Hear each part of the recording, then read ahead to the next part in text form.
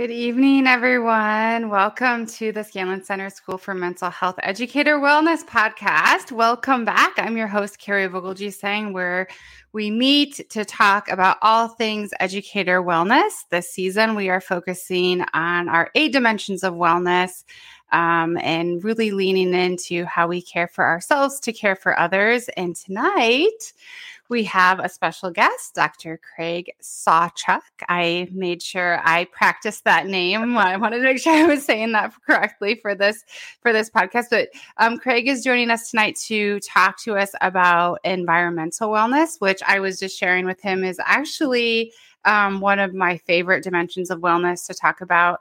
Mostly because I'm really quite neurotic about how I keep my space, both in my office, on campus, and here at home. So I was teasing him that this was going to be some kind of therapy session for me in unpacking why I'm so neurotic about the way I keep my own personal space. But hopefully it's more than that for everyone else. So as I said, we're going to talk about environmental wellness today, which really encompasses how we care for our environments that we live in and that we work in. And that includes organization of our environment, cleanliness of our environment. It also includes our relationship with the outdoors.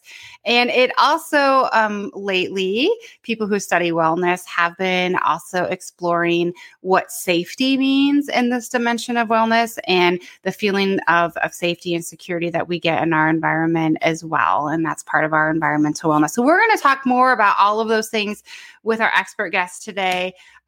He comes to us from the Mayo Clinic, and I'm going to read a little bit of a bio about him. Dr. Sawchuk has published over 70 articles focused on behavioral and mental health. One area of focus that relates to what we will be discussing this evening is his development of models to evaluate patient outcomes when receiving evidence-based care for anxiety and depression. Dr. Sawchuk has also examined and spoken about the impact of our environment, our environment has on our mental health, or how our environment impacts our mental health. So welcome, Dr. Craig Sawchuk. Great. Thanks, Carrie. Thank you very much for inviting me. And good shout out to our neighbors to the south in Iowa. I'm up here in Rochester, Minnesota. And one of my current psychology fellows trained at the University of Iowa. So good shout out, to folks down there. You have produced some great folks. Yeah, I'm so happy that you were able to join us. I was watching some other videos and I think even another podcast maybe that you had done before. And the stuff that you were talking about was really fascinating to me. And I hope that other educators will find it helpful to them as well. And even thinking about how they can talk about some of this information that we're going to unpack tonight with their students in their classrooms. I think it's going to be really interesting. So yeah, and hopefully we can conquer 2 birds with 1 stone in terms of talk about some ways of looking at this and ideas of how we can manage it going forward and treating your neuroticism at the same time. So we got our work cut out for us for the podcast. Okay. Today. We're on the same page now. That's exactly what we're using the session for. Yeah. So sit back and buckle in, everybody. Yeah, everybody buckle up. This is going to be a good one. I actually think it would be really hilarious to have my close family and friends in this room right now with us, because they would tell you so much about how how I organize my environment in ways that they think are just ridiculous. But again, we can work on that. There's some adaptive value to it, but as we'll probably talk in a little bit, at what point does it become too much of a good thing? Yeah. And then, exactly. Well, I'm sure we'll talk a little bit more about it. Okay. Let's actually start though. Now I'm going to turn the tables a little bit. Let's talk about you. Okay. I want to just know a little bit about how you got into this. Where did this start? How did your research go down this path in exploring things related to environmental wellness, and how do you use this to help people that you work with in various ways in your life? Right. So, So a little bit about my background, as some folks may have already picked up on some of the nuances, that I'm Canadian. I'm originally from Vancouver, British Columbia, and as time has gone along, I've just always been super interested in the human condition. And when I did my undergraduate training at the University of British Columbia in Vancouver, I majored in psychology, and for folks that major in psychology, we're usually involved in doing research and other things, and got connected with a lab who needed research assistants in fear and anxiety. And as kind of like a young college kid, it's like, that sounds cool. Mm-hmm. Learned a ton from my mentor at the time, and really got passionate about not only how do we evaluate anxiety, but then what are like some evidence-based treatments for that. And then that helped with my just like going off to graduate school. And in graduate school, I went to the most logical of places for somebody from Vancouver, British Columbia. I went to the University of Arkansas in Fayetteville, Arkansas. Totally makes sense. Exactly. I was definitely going to guess that. Yeah, talk about an environment that may not necessarily be as conducive for a Canadian, like tomato soup, humidity, and everything. It was not particularly bearable. However, I had a great mentor, and really started to learn a lot more about evidence-based treatments for anxiety. And then as folks find, if they're in psychology, it's a little bit of a witness relocation program with our training and other things, and spent several years at the University of Washington in Seattle, who really have done some groundbreaking work in models of treatment of depression in primary care. So how do we move mental health treatments into the primary care setting? And my mentor that I was working with at the time did the same thing with anxiety disorders. And that's actually what ultimately brought me to Mayo Clinic. So as a clinical psychologist, I work actually 100% of the time right here in primary care. So it's the delivery of mental health services in primary care where patients come. So our goal with all the research that we've been doing is looking at how can we offer evidence-based treatments for anxiety, depression, and other common, mental health related difficulties and behavioral health difficulties that show up in primary care, and how can we help promote those outcomes. So we've done a lot of work in there, not only with primary care family medicine, but also our pediatric colleagues as well. Okay, so how often does a person's environment come into play when you're working with a patient? Yeah, On always, anxiety, depression. always. And this plays, and this is really an important role. I think that as mental health folks, we come into the mix because there's the person, right? So we think about maybe vulnerability and strengths with an individual person. We can think of their genetics, kind of personality style, kind of coping style as well too, and other health conditions they may be managing. But that interacts with the environment, and again, the environments vary. They play a big role in kind of upregulating or downregulating, an individual. They can, the environment can provide facilitators, for coping, and can provide resources, in all honesty, for coping. And then also the environment, unfortunately, can be built in a way where there's a lack of resource, or it disproportionately impacts parts of our population, make it much, much more difficult of dealing with the environment. And any of us on this podcast, every so often in our life, whether it be like at work or at school or in our neighborhood or sometimes our family, we come across a toxic individual, and it only takes one person in our environment to really, kind of shake us up. So it's really, really important when we're meeting with folks clinically on a day in and day out basis, is really pay attention to the role that the environment is playing, not only in maybe causing or triggering their distress, but also how's the environment playing in a way that can actually be leveraged to help them with their coping overall. Sure. So that makes sense. So, so this is my question. Mm-hmm. If you have somebody coming to you and they're saying they have, let's say, pretty intense anxiety or depression, and you're talking to them and you're realizing, and maybe they're even realizing, or maybe they even know right off the bat that their professional environment that they're going in, or that they're going to every day, or that they're working in, is creating some serious challenges for them in terms of like really striking stirring up some really complicated feelings, some stress that's super unhealthy. What kind of advice do you give to those people when they're in a system that seems to be quite unhealthy for them? Right. And this is where it's like really understanding again how that system impacts them. So we think of we move to a variety of environments in a given day. And if we think about all of us to a greater or lesser extent, we're always dealing with stressful things. Right. And stress isn't always a bad thing. There's ways that stress can help get us up and get us motivated and other things. But there's really two factors that I chat with patients about that determine how much stuff around us in our environment really kind of gets to us. One is predictability, and the other is controllability. But that kind of falls on a continuum or quadrants of things ranging from being predictable to unpredictable, controllable to uncontrollable. And when things are more predictable, we can see them coming, and they're more controllable, like we feel like we've got the time, the resources, the wherewithal to deal with it. We can usually handle that, and we can usually roll with that pretty good. It's when things start to slip into those other quadrants where either things kind of catch us off guard, they're the curveballs, they're more unpredictable, we didn't expect them to happen. Those things hit us harder. And then when things are uncontrollable, when things are being done to us rather than with us, or we don't have the time, the resource, the wherewithal, or it's a quote unquote bad fit, in the environment, those things actually hit us harder too.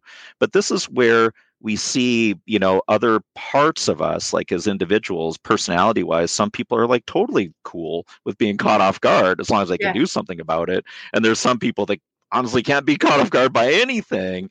And then likewise, some people seemingly dispositionally have this magical line in their mind. Hey, this is what I can control and this is what I can't. They can seemingly let things go. And then there's other people's like, oh, it just gets to me. So it's actually really, really important when we're really understanding the context for each individual. What role does the environment play? Because that will have big implications for what we're able to do treatment wise.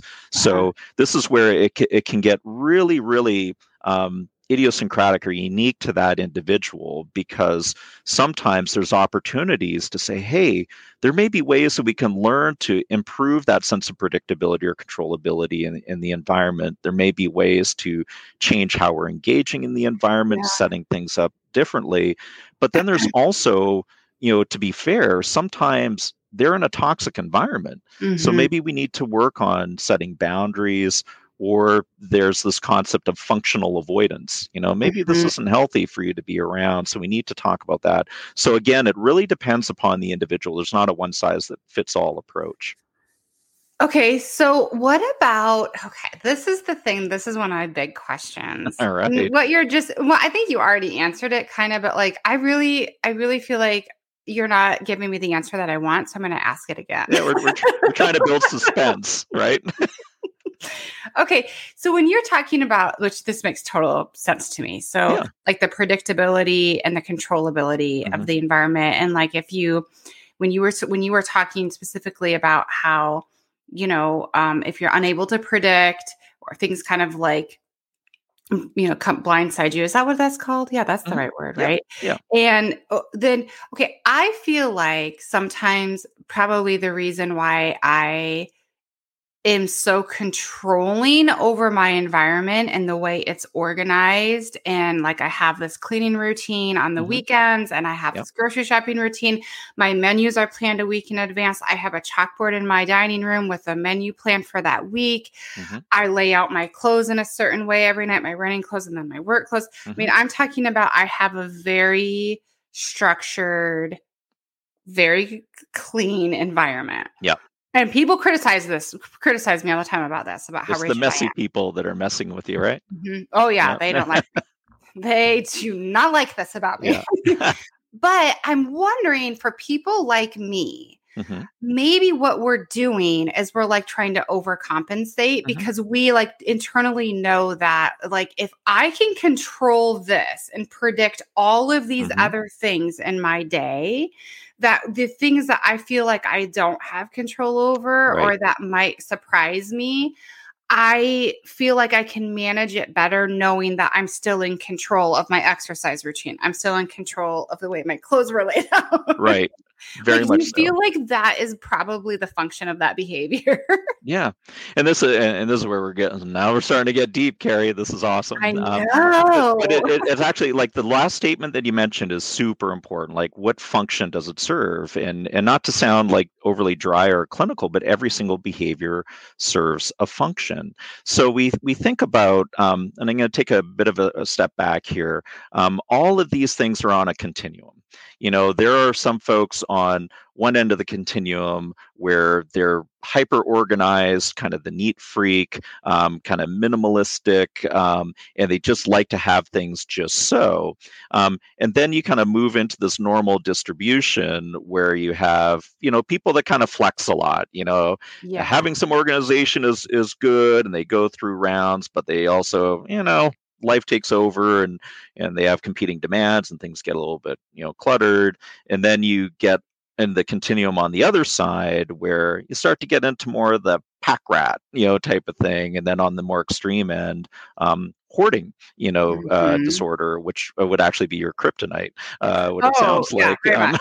Mhm. So, but that's really important to kind of pay attention to those individual differences. It kind of falls on a continuum, and just like a lot of traits and characteristics, Mhm. we bias towards one side of the continuum or other, and we show some flexibility, but it serves a function. So exactly what you're describing, like when things are a lot more organized, what function does it serve for people? You're right, it enhances predictability. It also enhances a sense of efficiency. So we think of like cognitive efficiency, like I don't have to like sit there and go, what do I want to wear, or where is this again? So there's a lot of efficiencies that actually really get built with that.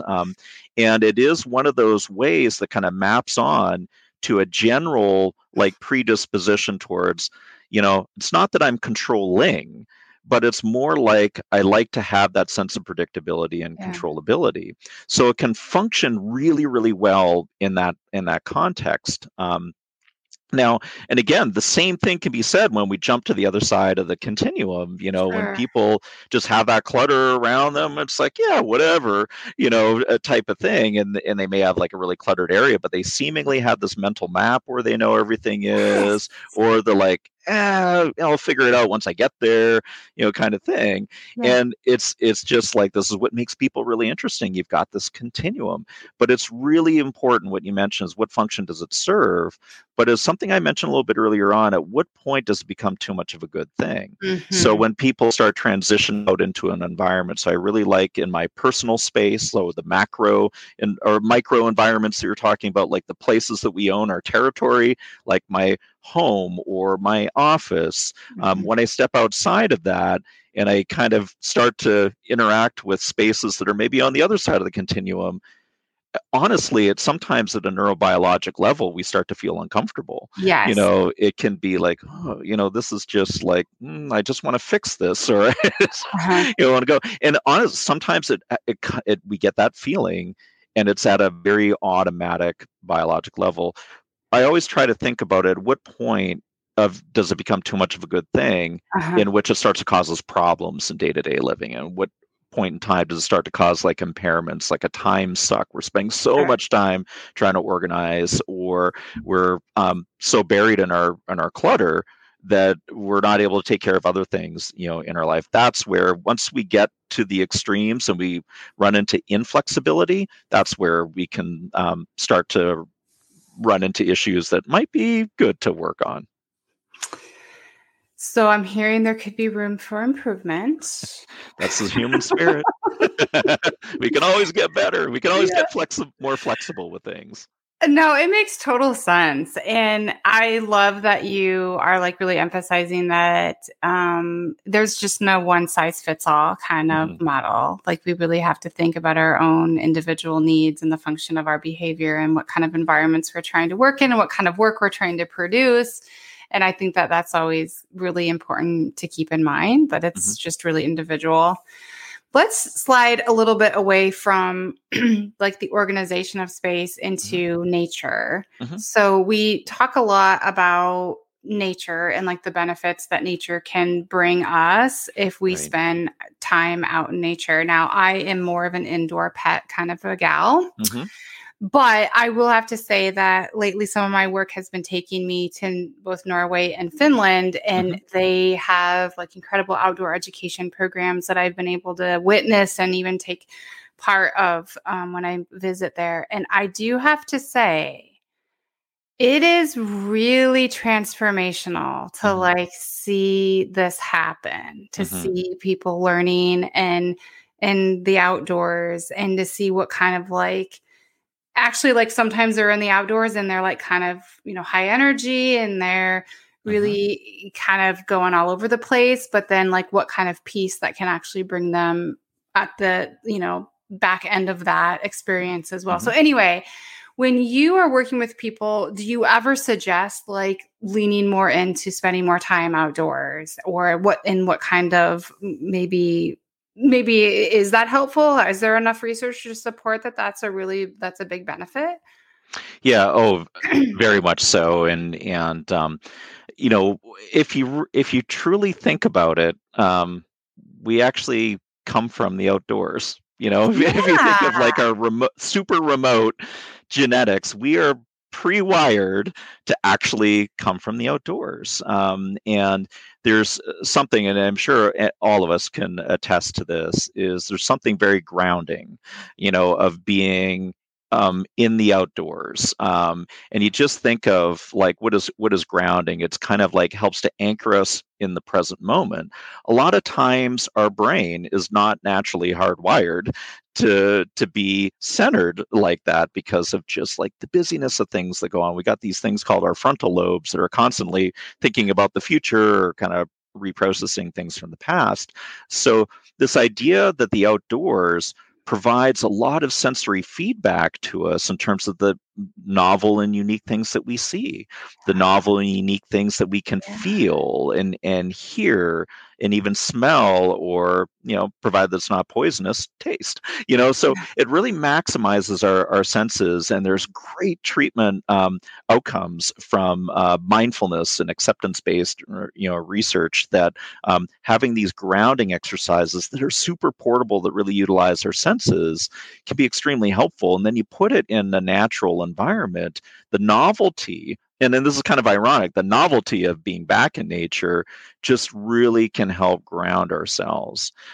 Now, we can interrupt or interfere with that experience. So I, go on a hike in the woods and I'm like connected to my phone. It's like, how helpful is that going to be? So it's going to cause, some interference there. So there's these kind of almost seemingly, as our society has developed to become progressively more technical or progressively more like we have to be on seemingly all the time, then it is quite an experience when people actually can give themselves like a fair experiment to say, you know what, I'm going to, turn off the phone, or I'm just going to leave it. I'm not even going to bring it with me, and allow ourselves to go through the experience of it, just how naturally it just kind of like slows down, that sympathetic nervous system. Exactly. And a lot of times that people give themselves that opportunity, that could be a very profound learning experience, and that can turn into something that then, like, you think of like a behavioral prescription. We may not be able to be in the in the fjords of Norway, all the time. It would be like a sweet deal, wouldn't it? Yeah, it would. But how can we approximate that, even if it's just like a little bit of a dosing, either in a given day or in a given week, that can help center us. So that's an extremely important thing. But it's a great way that we're looking at how the environment can play a role in helping to settle us at multiple levels. But also how the reverse can be true, how the environment can be built where it creates so much clutter or so much sensory input that it's actually hard for us to be able to settle down. So the natural environment is a huge, huge plus from a mental health perspective. And isn't it interesting that, one of the things that I think is so fascinating is we know this, right? Like we know that going out in nature and disconnecting to our phones and social media and the immediacy of people like just needing us like all the time is just so overwhelming. but it's still so hard for us to do. Mhm. When we come home, it's like the last thing I always say to myself, like, oh my God, I don't want to go for a walk tonight. But then, of course, as soon as I do it and as Mhm. soon as I get back, then I am so happy that I did it and it feels so good. I just always think it's fascinating that even then when we know how good something is for us and we feel good after Mhm. we do it, it's still so hard to do sometimes. Yeah. Yeah. Well, the good thing is you're human, and behavior change can be hard, and sustaining behavior Mhm. change can be hard. So we kind of think about it. Hey, with all of us, Mhm. exercise more, eat Yeah. better, sleep better. Yeah, I mean, all of us would be doing better. Go out for a walk, get into nature more, without a doubt. But it's also like appreciating that, again, changing behaviors can be hard. And sometimes we get through or we get into different times in our life where it's more challenging to do those things. But it is really good, when you highlight there, Carrie, when we actually do something, and it makes us feel good to actually like jot that down, write that down, that Ah. when I do this, it makes me feel better. So it can help as our own kind of bit of a motivational thing. And sometimes there are other things that we can build in that can help facilitate that. Like, again, we're social animals, so Oh, making yeah. ourselves a little bit more accountable. So like having a walking buddy or other things like that as well too. So we can kind of lean on each Mhm. other, to be able to kind of help us out with doing those things. But sometimes, again, internally, we can feel, I know if I do it, but I'm like so tired. But sometimes getting it on literally on this side of our eyeballs that we're looking Sure. at it, and it's in our own words that, okay, I know if I just push myself initially, it's kind of going to suck, or it's going to be a little hard to kind of get going. But then once I get going, it actually makes me feel better rather than worse. So sometimes just writing out just a little brief statement like that of what actually happens when I do it, we kind of look on it on the side of our eyeballs, and that can actually help us sometimes, give us that little extra nudge, that can help us get connected with, something that can actually really help us out. Because oftentimes, that's sometimes the least things that we do. We spend all of our time taking care of everybody else, but Yes. kind of taking care of ourselves, part of the human condition, we kind of leave that for last. Yeah, yeah, I think that is a really great strategy that you just shared with us. And I can see people using that strategy in multiple ways, actually, and even teaching it to students. I think that it's just very doable to be able to write that out and look at it and make better choices for ourselves, for sure. And I'm and you definitely already disclosed you've got a chalkboard in your house, so you can I like chalkboard it do. on there. I do. I love my chalkboard. It actually came out of the old chemistry building here at the University of Iowa when they were doing a All right. remodel. So it's one of those really big, huge boards. I love it so much. Sometimes my boys draw inappropriate things on the chalkboard, but it's okay. It's okay. Fostering creativity. And it I am sounds like you can use a little bit of unpredictability and uncontrollability in your life just to kind of build some of that flexibility in there. maybe it's my children that have made me be this way. Gosh darn it. Okay. Okay, so well, no, I think you kind of already talked about that. I was going to ask you a specific question about is there a difference between urban surroundings and Mhm. natural surroundings, which Yeah. I know that I've read a couple articles about this about like do you need to go into a space that's like 100% natural like, the woods Mhm. or is walking around in an urban setting can that be just as grounding to somebody? Yeah, and actually, that's I think a really good point for us to just briefly touch on, Mhm. because this concept of grounding that we talked about actually can be used anytime, anywhere. And then we also think about individual differences as well too. Some people going into a natural environment, may not always be the best fit for them. It may not necessarily be as interesting for them, or like let's just maybe say they struggle with allergies, or Mhm. and I actually help people, with this. What if they're like an insect phobia? Yeah. So they're like on guard the whole time, and they do well in the concrete jungle, so to speak. So once again, it like really speaks to the individual differences, because beauty can be found in almost any environment. But we also want to look at, this person environment fit? And again, as we transition with different environments, how can it operate? So for somebody where it's like, you know what, for me, I just like being in the big city. I like the kind of the stimulation and the noise and the sounds of the sirens going on in the background. For some people, that may be like, oh, that's the worst thing. I don't want that. And then for other people, it's like, I miss that. And it just kind of like can have these cues or triggers, these sensory things, even though it may sound busy or cluttering to other people, for other people, it can kind of be settling. So that's where it's always really important as we get back to the role of the individual, and the same kind of skill, like the same kind of skill of doing a mindfulness grounding exercise. We could do it in the busiest of busiest environments and the most quietest and natural of environments as well, too. It just depends on, does it work for that individual? Oh my gosh, I think that is so interesting. I'm so happy you came on tonight. Well, it certainly beats saying, you know what, that's really boring. That's not interesting at all. So make for an excruciating podcast, eh? No, I've always really wondered about that. Yeah. I've always really wondered, when people will say, like, I have some friends who live in Chicago and a friend who lives in New York, and they'll say, like, oh, I went for a long walk and now I feel better. And I think to myself, well, I know where you live. Yep. And it's pretty chaotic. Yep. But like for them, it's just, maybe it's not. Yeah. And there is, like, once again, there's flexibility and adaptability, and that's once again, it's like an important thing of just being human, that we are built to adapt to our environment. And again, some folks able to adapt easier than others.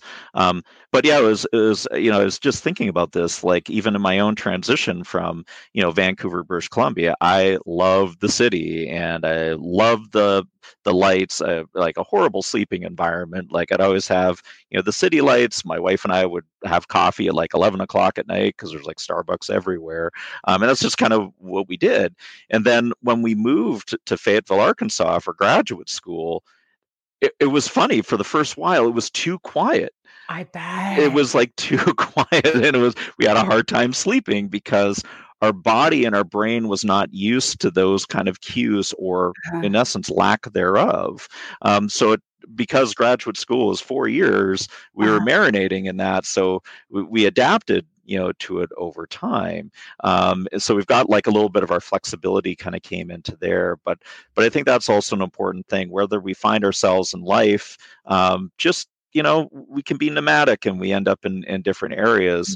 That's also part of the human spirit, is that we can adapt and accommodate, to things over time. But it's always important to do that, kind of self-reflection and gut check in terms of, what are the environments for me that are a good fit for me? What are things that are facilitators? What are things that do help me stay more grounded? Yeah. I'm sure that was quite an adjustment for you when you moved, for you and your wife. Yeah, it wasn't just the humidity. It wasn't just the humidity. I don't think I ever adjusted or adapted to that. So there's limits to the human condition, I guess. It was every single part of the environment. Yeah, totally. Okay, we are going to get into a little bit of a topic now that I think is very sensitive right now, and particularly in the United States, and it's really around safety. And I have to say, before we start talking about it, that this is such a triggering word for people right now. It's just such a loaded word. Like, what is safety? What does safety mean? Is safety? Why do you think that this is safe? Why this person is safe and this person isn't safe? And so I want to recognize that there are bias in the way that we think about safety. Sometimes there are cultural differences. There are differences that go along with life experiences. So I want to make sure that we also, when we're talking about safety, that we're recognizing that we recognize that it's a complex issue and word when we're talking about it. But particularly right now, when we look at survey data, like through our NEA, our state education agencies, when we look at survey data, through our center. And we're having teachers report that one of the reasons why they're leaving the profession is because a feeling that they're not safe, Right. physically and emotionally. So Right. they indicate both to us. They're Mhm. not emotionally safe. They're not physically safe. So describe to us a little bit about what that means in a person's environment. So when you feel like you're walking into a situation where you're like either physically safe or emotionally unsafe, Mhm. what does that do to your body? Right, right. So I want to back up for a second and just Yeah. acknowledge exactly what you brought up, Carrie, which is I think a really important thing because we think of like originally safety just felt like a very physical, Mhm. and that's all it is. And then just as safety in and of itself is an alive concept and it's an evolving concept. So when you think Mhm. about emotional safety or psychological safety and other things like that, that's been expanding, over time. And then another layer that's important that you brought up is it's also subjective, right? So this is where what one person may view as being a safe environment, another person Yeah. very legitimately looking at the exact same thing and being in Yep. the exact same environment may feel like they're walking on a minefield. Yeah. And that's why, when we come back to, as you say, differences in our own backgrounds and our learned experience that kind of shape perceptions of safety and lack thereof are once again really important when we understand the individual. So remember earlier we were talking about being in nature, and Mhm. one of the things that's really about nature is that it's really unique and can be really novel, and it holds our attention.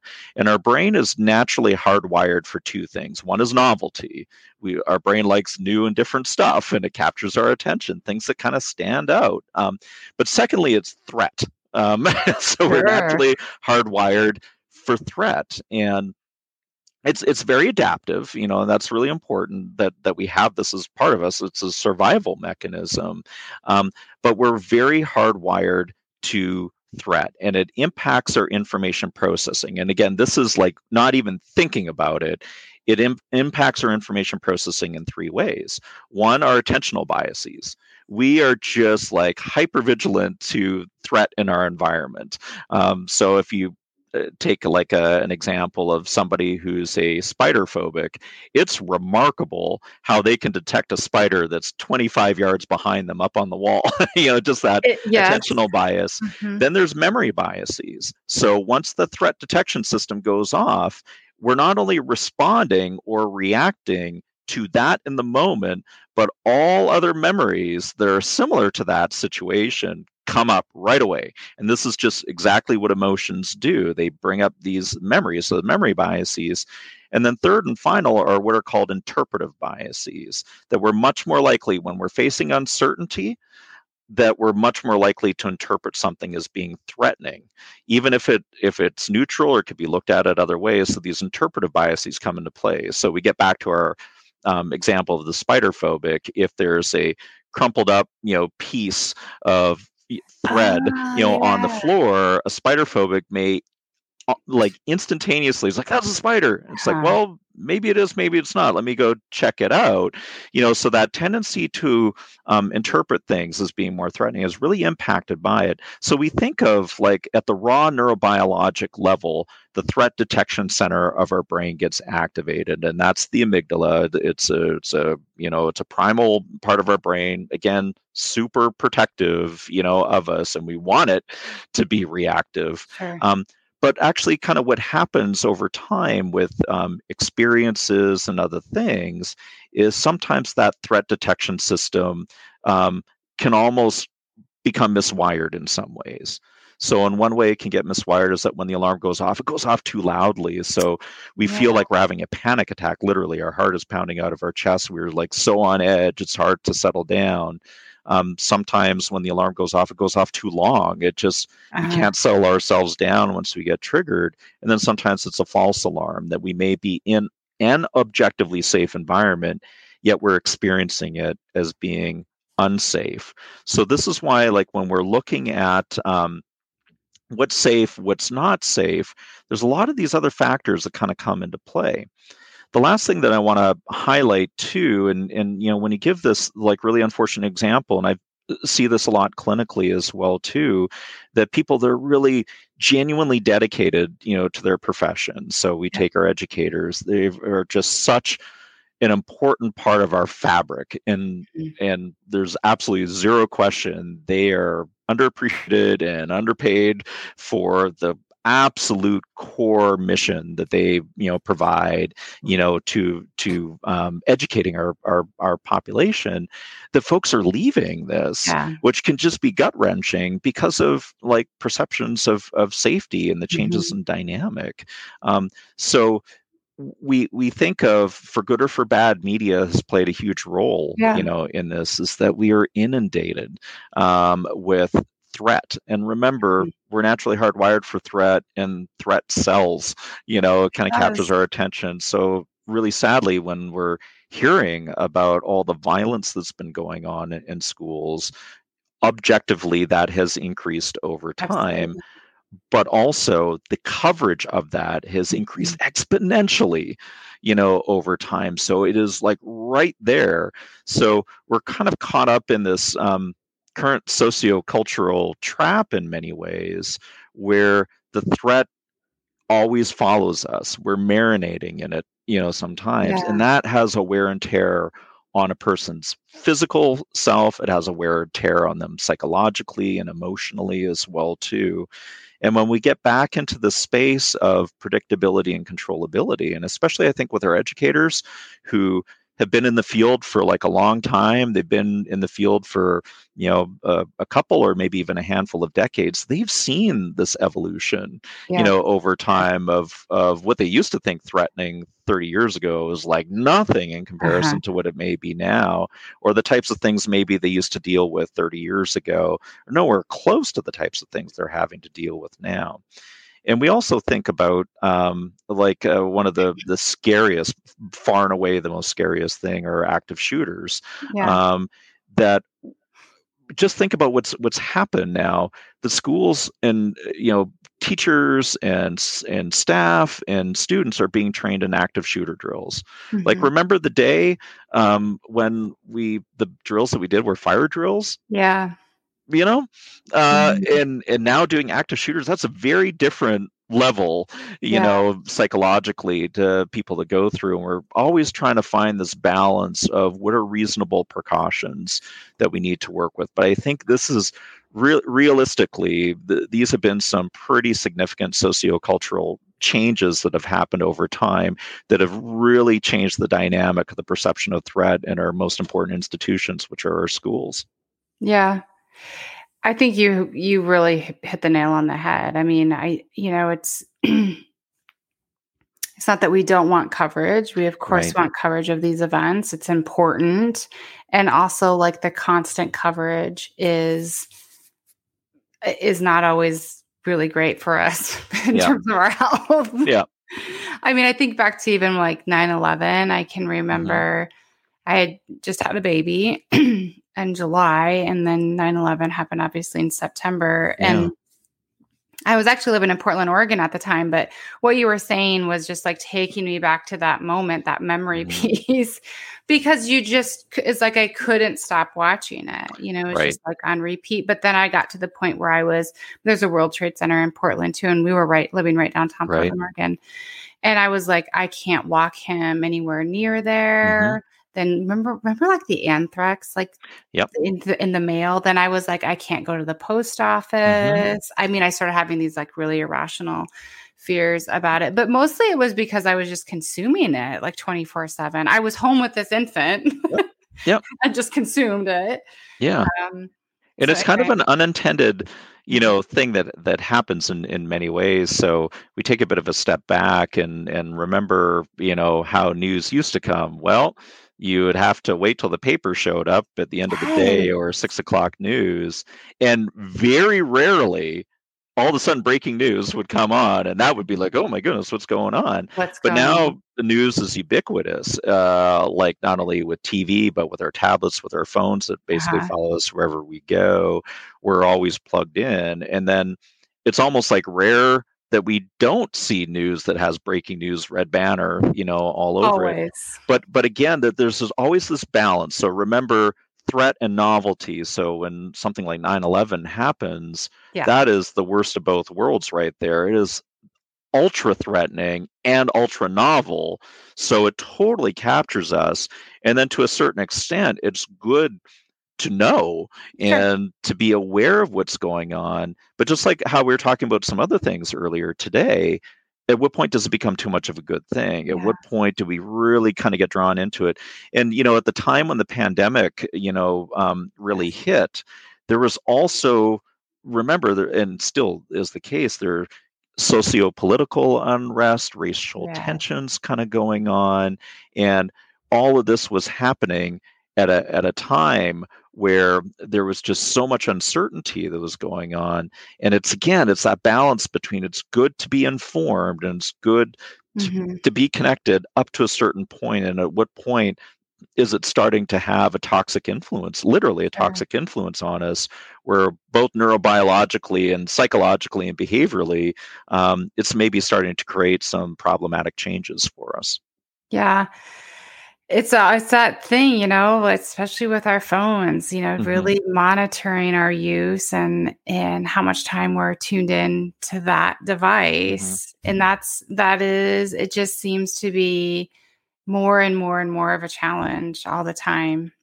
Right. It's something we're definitely going to have to really get a handle on, I think, over these next few years. That's for sure. Particularly phone usage in schools. I think that's going to continue to be something that we, and how that manipulates and changes our environment, will be something we continue to talk about. Okay, so let's do one final question here. If you were going to give some recommendations to a school or to school administrators or to teachers in terms of creating healthy environments for themselves, what piece of advice would you give them? Well, we could probably go on for an hour, with some name the best one. So the best ones. Yeah, we'll get rid of the useless ones as well too. All of the useless except for one. Yeah, exactly. We'll save the worst answer for last, eh? But again, I know it sounds like a bit of a broken record, but it's going to be pretty idiosyncratic, to these places. But I think some important, like, broad take homes.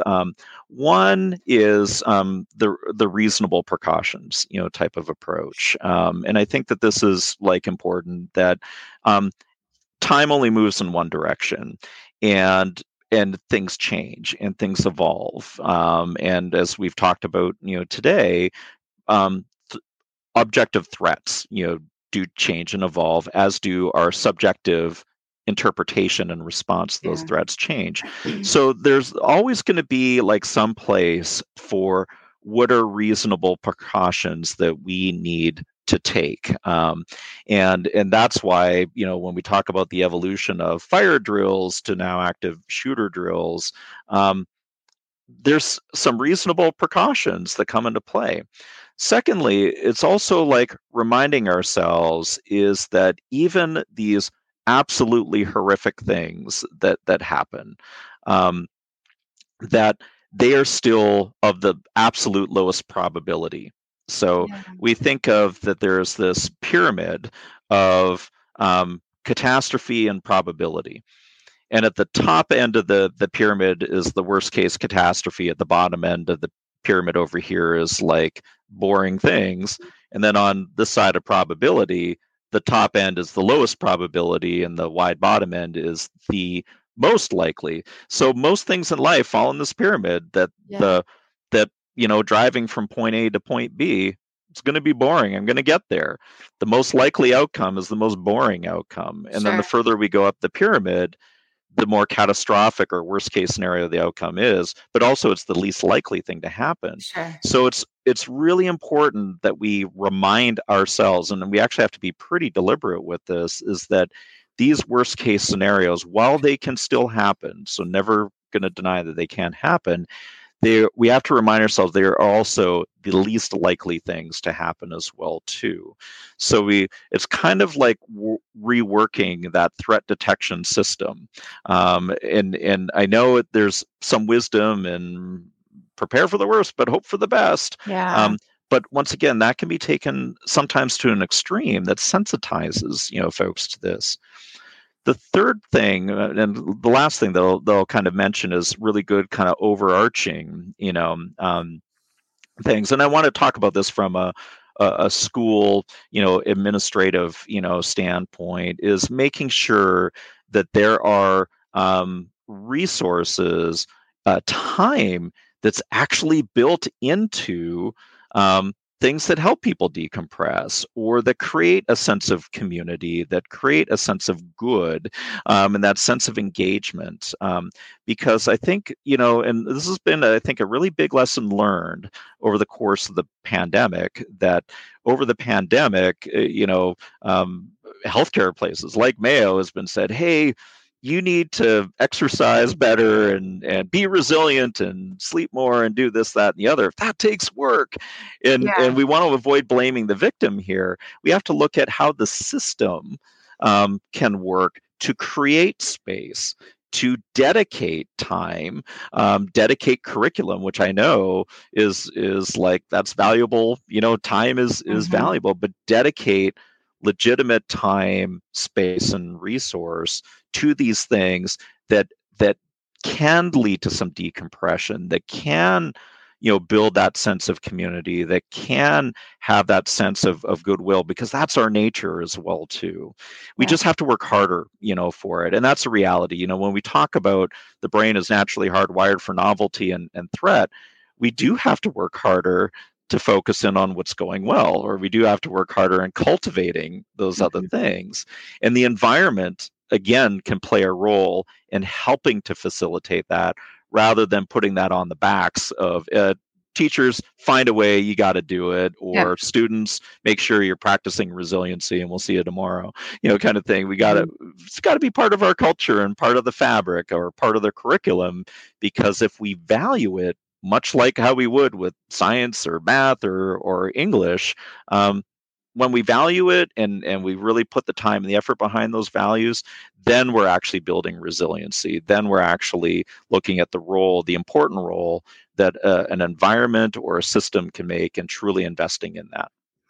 Oh my gosh. I am literally going to play what you just said on repeat and over and over again, because I've been preaching this too for so long, in terms of creating systems of wellness that really support the health and the well-being of our teachers and our students. And, I think we've gotten into this trap of more, so that we can catch up on learning loss, and we can get ahead of the game in terms of, reading goals and math goals. And we just keep adding, and we have to collect more data about, all of our students in various ways and families in various ways. And we just keep adding more and more, when in actuality, I go back to, I was raised in a sports family. My dad was a track coach and an athletic director and cross country coach. And there is such thing as overtraining. Right. You get to a point where you're training too much and you're doing the wrong types of training, and your performance is going to plummet. Totally. And I feel like that is where we're at in our education system right now, that we just keep adding more and more and more. And what we actually need to do is the exact opposite of that. We need to have less academic time. We need to have more structured time or space where we are doing exactly what you just said. We're coming together as a community. We're doing mindfulness practices together. We're doing play-based education. Yep. I think we would see way better results if we had flexible schedules, if we took out some of these the tests that we're required to do. Our kids are being worked to death, and so are educators, and we're overtraining. Yeah, that's an excellent analogy that you gave, and it kind of harkens back to a couple of things that we've talked about today. At what point is it too much of a good thing? Like, it totally makes Mm-hmm. sense. We want our kids to be successful. We want to, really get in and help train up the brain and give them the knowledge and Mm-hmm. the tools that are helpful. But at what point does it become too much of a good thing? And then there's another kind of wisdom that sometimes less is more. But I put an asterisk with that, because when we say less is more, we don't want to like downplay like playtime. That's Right. useless, or that building in flexibility in schedules or other kind of curriculum thing. We're not trying to look at it. It's less than Sure. these other things, but what you're saying is it helps to balance out. And we Mm-hmm. also think of brain health as well too. All these other things, like say creativity or building a sense of community or other things like that too, help to strengthen up other parts of the brain. And especially when we're young, you get to an age like me and your brain starts to slow down. Yeah. That when Yeah. we're young, we're really plastic. We've got a lot of that flexibility. And actually, there's a lot to be said about how we can cultivate brain health in our folks. When we do have a little bit more of a balance or a salad bar, it can actually help, as you say, actually be more efficient with taking in, the more academic, It parts of our absolutely. learning. It really can. So it's always this balancing act, and it's a moving target, and there's a lot of Mm-hmm. systems things in play. But hey, doesn't that give us something to do, to try to work it out? Yeah. Well, you know what? We could maybe solve all the world's problems together if we continue this We, podcast. we, we, we hit 1,336 of them today, so we did pretty Yeah, we good. did. We did a really good job. Well, I just want to thank you so much for joining us this evening. It was really a pleasure to spend this time with you and get to talk to you and share some of your wisdom with all of our educators who listen to this podcast. So thank you, Craig. I really mean it. Great. Well, thank you again so much for having me this evening, Carrie. Yeah. Yeah. Well, bye, everyone. We'll hope to see you next May. Or I guess that's just next month. Sorry about that. So in May, we will be having an organization join us called Breathe for Change, and they do mindfulness and yoga and social emotional behavioral health training specifically for educators. So we're going to have them on, and we're going to pick their brains about the different things that we can do through our summer months to restore and rejuvenate ourselves before we head into the academic season of 2023-2024. So I hope to see you next month. Good night, everyone.